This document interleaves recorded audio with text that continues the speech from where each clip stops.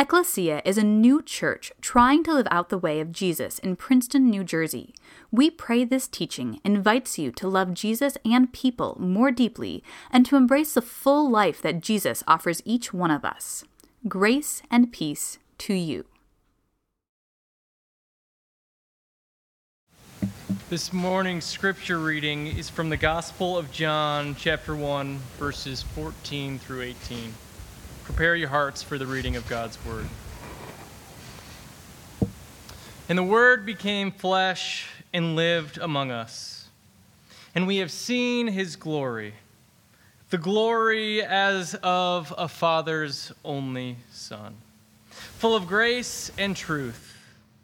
John testified to him and cried out, "This was he of whom the Lord said, 'He who comes after me ranks ahead of me, because he was before me.'" From his fullness we have all received grace upon grace. The law indeed was given through Moses. Grace and truth came through Jesus Christ. No one has ever seen God.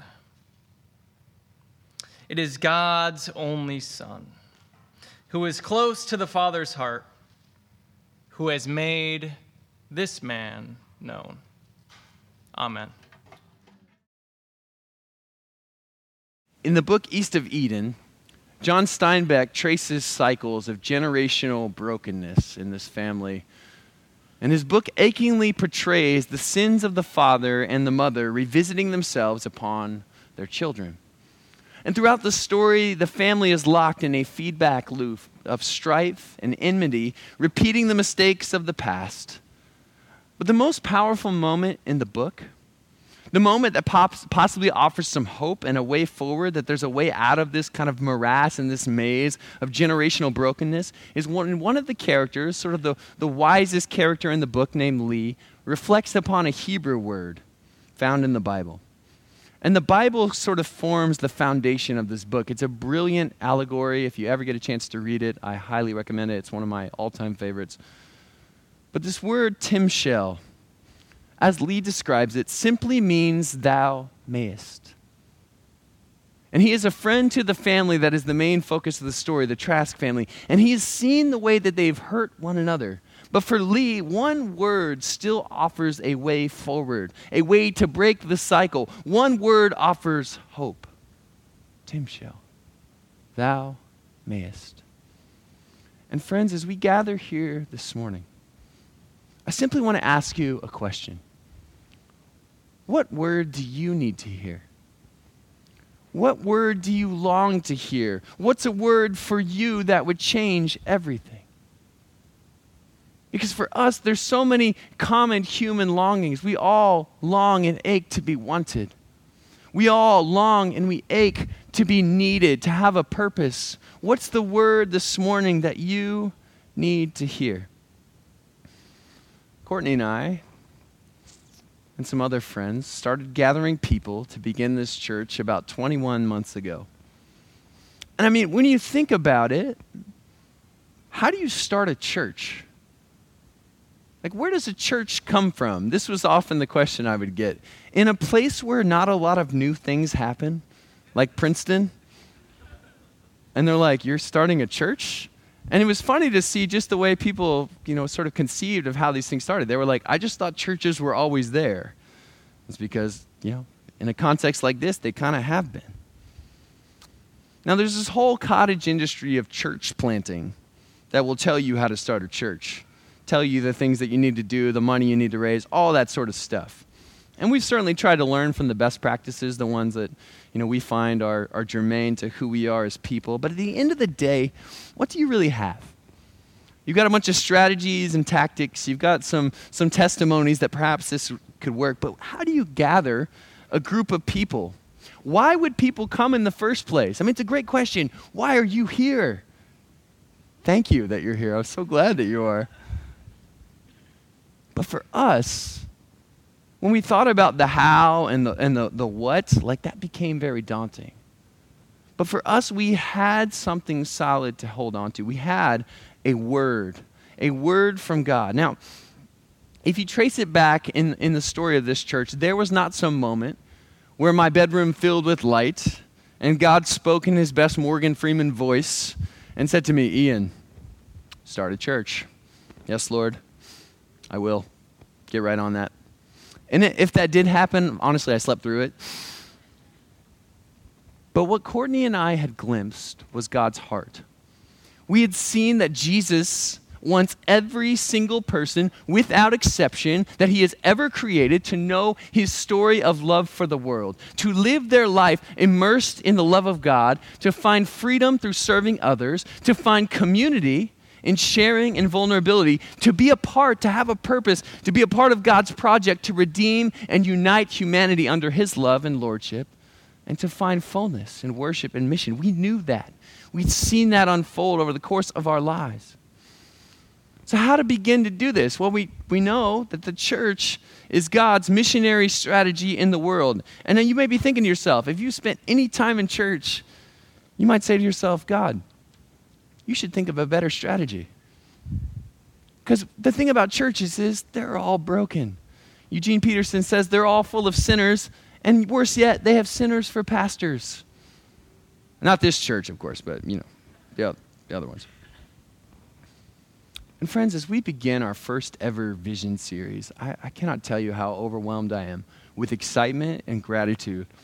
Over the course of the past couple of months, God has begun to shape us into a people who reflect his heart in unique and beautiful ways right here in Princeton, a people called to apprentice our lives to Jesus, to be with him and to go where he goes. And as we arrive this morning, we stand on the cusp of the next season of the life of our church.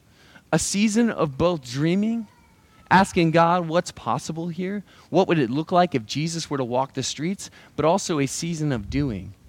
Because for Jesus, being formed in his way was never about getting enough information and then going out to the world. Jesus said, I'm going to send you out, and then we're going to talk about how it went. Right? And so for us, there's this dual parallel track that we're walking of dreaming and of doing. And over the course of the next 5 weeks, I want to look at some of the ideas and the practices that I personally have become so integral to who I am as a pastor, and that I hope become a part of the life of our church, the things that we value. To see how they form us into a people, and how they inform the rhythms that we will enter into as a people. So the first thing that God does in all of the Bible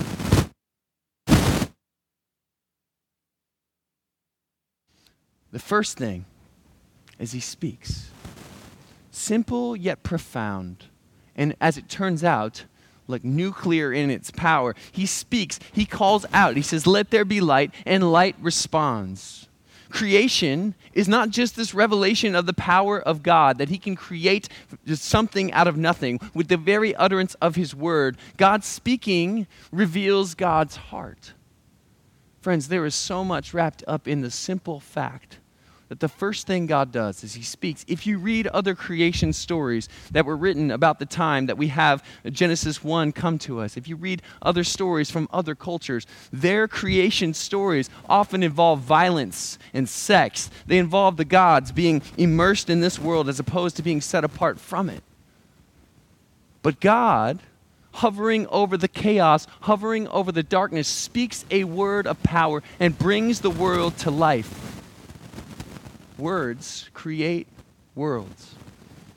And then we see more from this God as we read this Genesis text. The refrain at the end of each day, he creates over the course of 6 days. And at the end of each day, he says, it is good. The world is woven with the fabric of God's blessing. Life comes into being completely by the grace and the goodness of God. Genesis 1 describes the earth as this formless and dark void, chaotic. And in the midst of this chaos, God creates light. And the biography of Jesus that Andrew read for us today is written by an apostle named John. And he picks up on this idea that God created the world with his word. He calls us back to that moment of primordial chaos as he describes God speaking yet again in all of his generative and gracious beauty. He writes in John chapter 1, "In the beginning was the Word, and the Word was with God. He was in the beginning with God. All things came into being through him, and without him, not one thing came into being. What has come into being in him was light, and the life was the light of all the people. The light shines in the darkness, and the darkness did not, it cannot, and it will not overcome it." John harkens back to that original Word, the Word that brought the world to life. He acknowledges there's still darkness in the world. And friends, I know so many of us have experienced the pain and the loss and the disillusionment of that darkness. But the light shines in the darkness, and the darkness will not overcome it.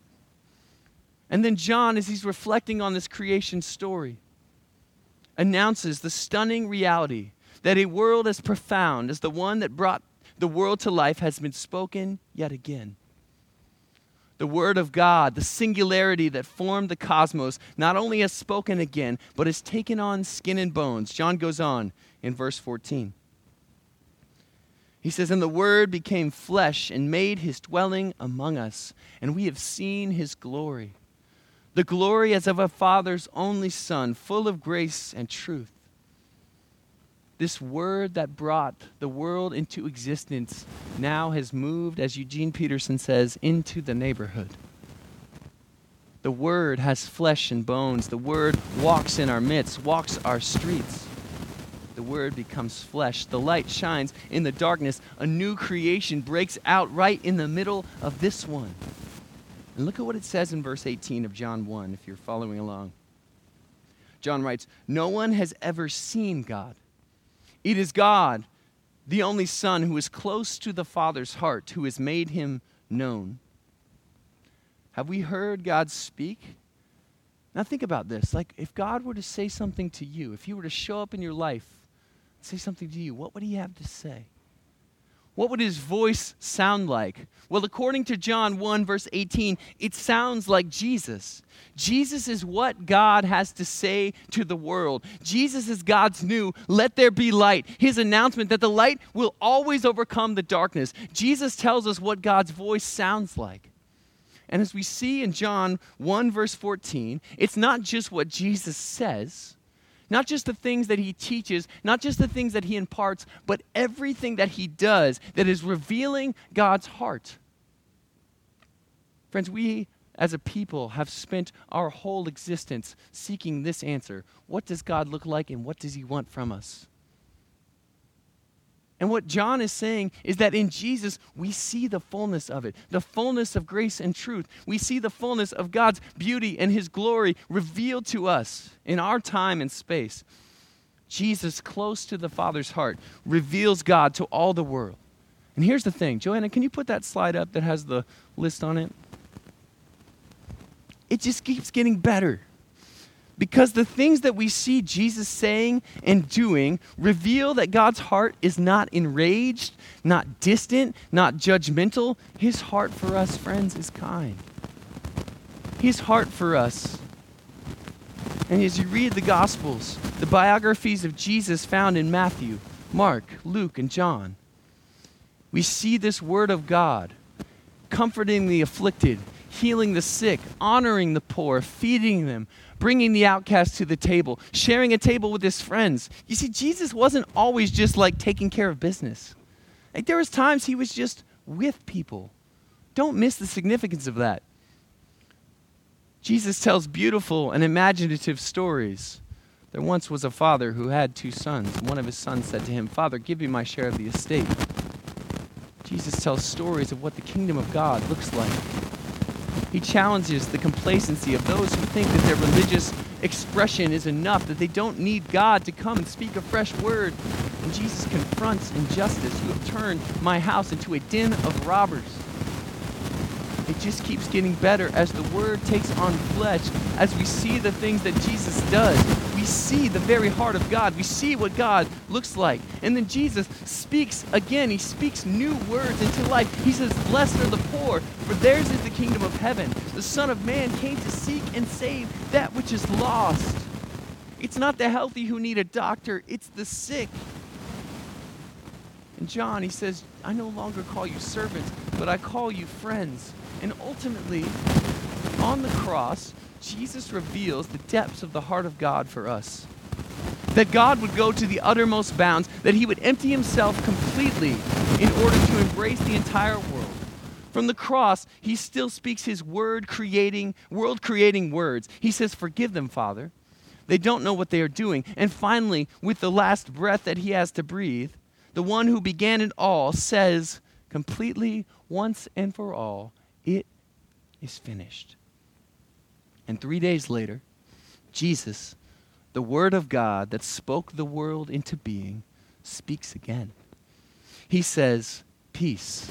I am alive again forevermore. This is what heaven has to say to earth yet again and for all of eternity. Peace. God recreating the world through the Word which spoke it into being in the very beginning. Words create worlds, my friends. The Word of God brings the world to life. Jesus is what God has to say to the world. And what we see is not only the heart of God, not only the heart of God unveiled to us. You know, when you speak, when you tell somebody something, you're revealing a part of your interior to them. You're putting some existence to the thing that you feel inside, right? And so Jesus could have come just speaking. He could have come just telling us stuff. But he not only reveals God's heart, he shows us his power to speak a new word, his power to transform, his power to speak even on the other side of the grave. And friends, for us, and this is where this meets us so beautifully today, his power to bring hope. Jesus reveals God's heart. His heart for us. His heart for us, friends, and this has become a phrase that is like soaring around our church, and I love it so much. Courtney voiced it so beautifully for us when she taught a couple weeks back. But God's heart is kind. His heart is for you. Jesus reveals God fully, and he dismantles our sin. He brings healing, forgiveness, and new creation. This is the gospel message, that Jesus is king over all the world, and we are invited to live in his fullness, knowing that we are loved infinitely. As John 1 verse 12 says, to all who received him, who believed in his name, he gave power to become children of God. That's not just some, that's not just everybody else, to all who received him. Anybody who says, I need that, Jesus is saying, daughter, son. And here we glimpse that God's beautiful word not only reveals his heart, but it is capable of accomplishing his will. It can bring about that which he wants. Now, I could say to you all, I want you all to have $1 million. That's just the kind of guy I am. I just love you that much, right? That may be my heart for you. But my word is completely incapable of bringing that about, right? Now, I could do that for like 4 or 5 of you, but do not come and ask me for money afterward. God's heart is revealed, yes and amen.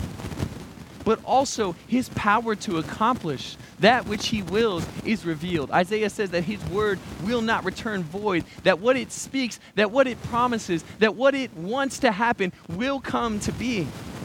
And what we see in John is that he wants all people to come to know him. God's heart and his power to transform are one and the same. As God speaks, he lets us know what it looks like when the world functions as it should. But he also, with every speech of God, is a promise that he can bring it about. The Apostle Paul in Romans 1 verse 16 says, for I'm not ashamed of the gospel. It is the power of God for salvation for everyone who has faith. Don't miss this language, friends. Everyone, all. This is God's heart. And later he tells the Roman church where faith comes from. He says to them, so faith comes through what is heard, and what is heard comes through the word of Jesus Christ. This word is power. And what's his word to us? But the stories about what Jesus has done. Whether you're reading the Bible and you're seeing the stories of what God has lived out in the past, or whether you're reflecting on what God has done in your own life, this word has come to you, and it is a testimony a witness to what God has done in the world. And so, friends, here's where all of this converges, because I know we're like super high level right now. Like, these are beautiful promises. But how does that have to do with how we live this out as the church, Ecclesia, right here in this moment in Princeton, New Jersey? How does a church come from nowhere? The same word that calls us into being, the same word that spoke your life into existence, calls us out here right in this place. Ecclesia literally means the called out ones, called to be the body of Jesus, to speak the word of God the way that Jesus does, proclaiming the heart of God, living it out, putting flesh and blood on these words, and exercising the faith that when we do this, God will transform hearts, neighborhoods, cities, and nations. And so, friends, as we begin this vision series, I want the one word that we have to speak to the world to be this beautiful gospel of Jesus. That God so loved the world that he gave his only son, that the one who was crucified and is resurrected has smashed all sin and death here, now, and forevermore. That he has eradicated all of their symptoms, that out of the nations of all the earth, he's creating a people unified, his children who will know and love him and live by faith in the power of his Spirit. Friends, our church, as we stand and we look towards what's to come, will be built just as Jesus said it would to Peter on his confession that Jesus is the Messiah, the Son of God. To begin with, we put all of our hope in the gospel of Jesus. That it is trustworthy to reveal God's heart. And it's trustworthy to accomplish God's heart for us, to save us, to heal us, to bring us to the fullness of life. One story as we bring this home. In John chapter 6, if you're following along, you turn over there with us.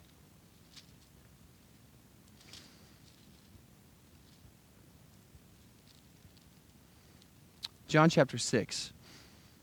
Jesus has withdrawn to a mountain from the city center.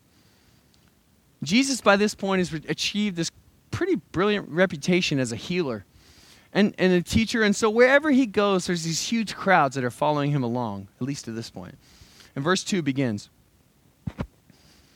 A large crowd kept following him because they saw the signs that he was doing for the sick. And Jesus went up to the mountain and sat down with his disciples. When he looked up and saw a large crowd coming toward him, Jesus said to Philip, one of his disciples, "Where are we to buy bread for these people to eat?" He said this to test him, which is kind of mean, but kind of awesome. For he himself knew what he was going to do. Philip answered him, 6 months' wages would not buy enough bread for each of them to get a little. One of his disciples, Andrew, Simon Peter's brother, said to him, "There's a boy here who has 5 barley loaves and 2 fish, but what are they among so many people?" Jesus said, "Make the people sit down." Friends, there's a couple of things that are going on here that are so incredibly beautiful. Jesus asks us the question that he completely intends to answer with his own provision and power. You ever have that where you ask a question you totally know the answer to? You're like, hey, you ever try to set people up so you can look smart? Jesus is not counting on the disciples to come up with a way to feed the people. He's going to do it, but he won't do it without them.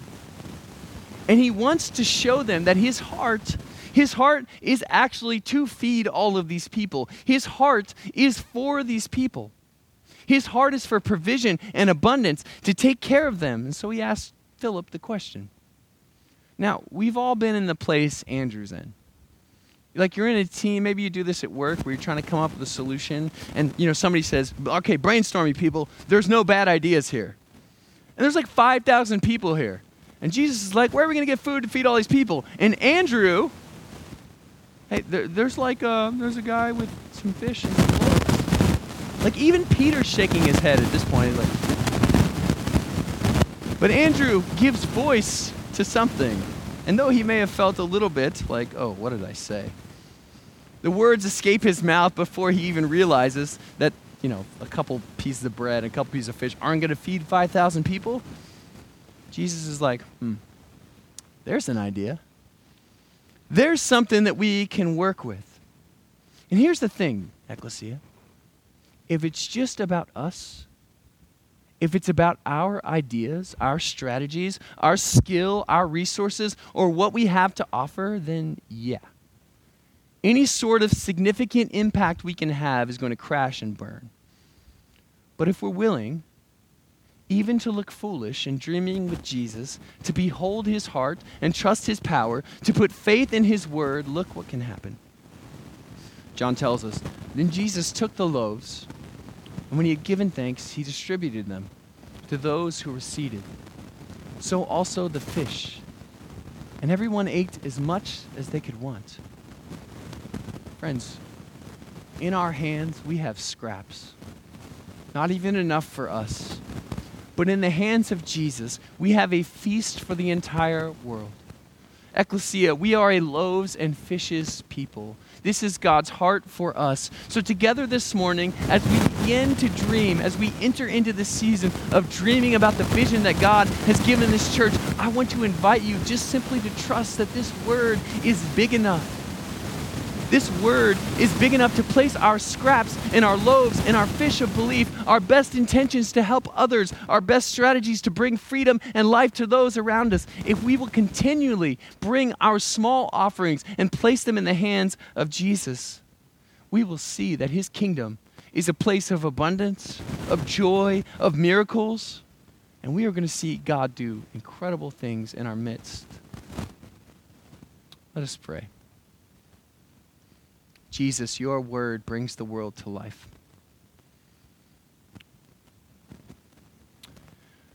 God, it moves us beyond what we might think is possible.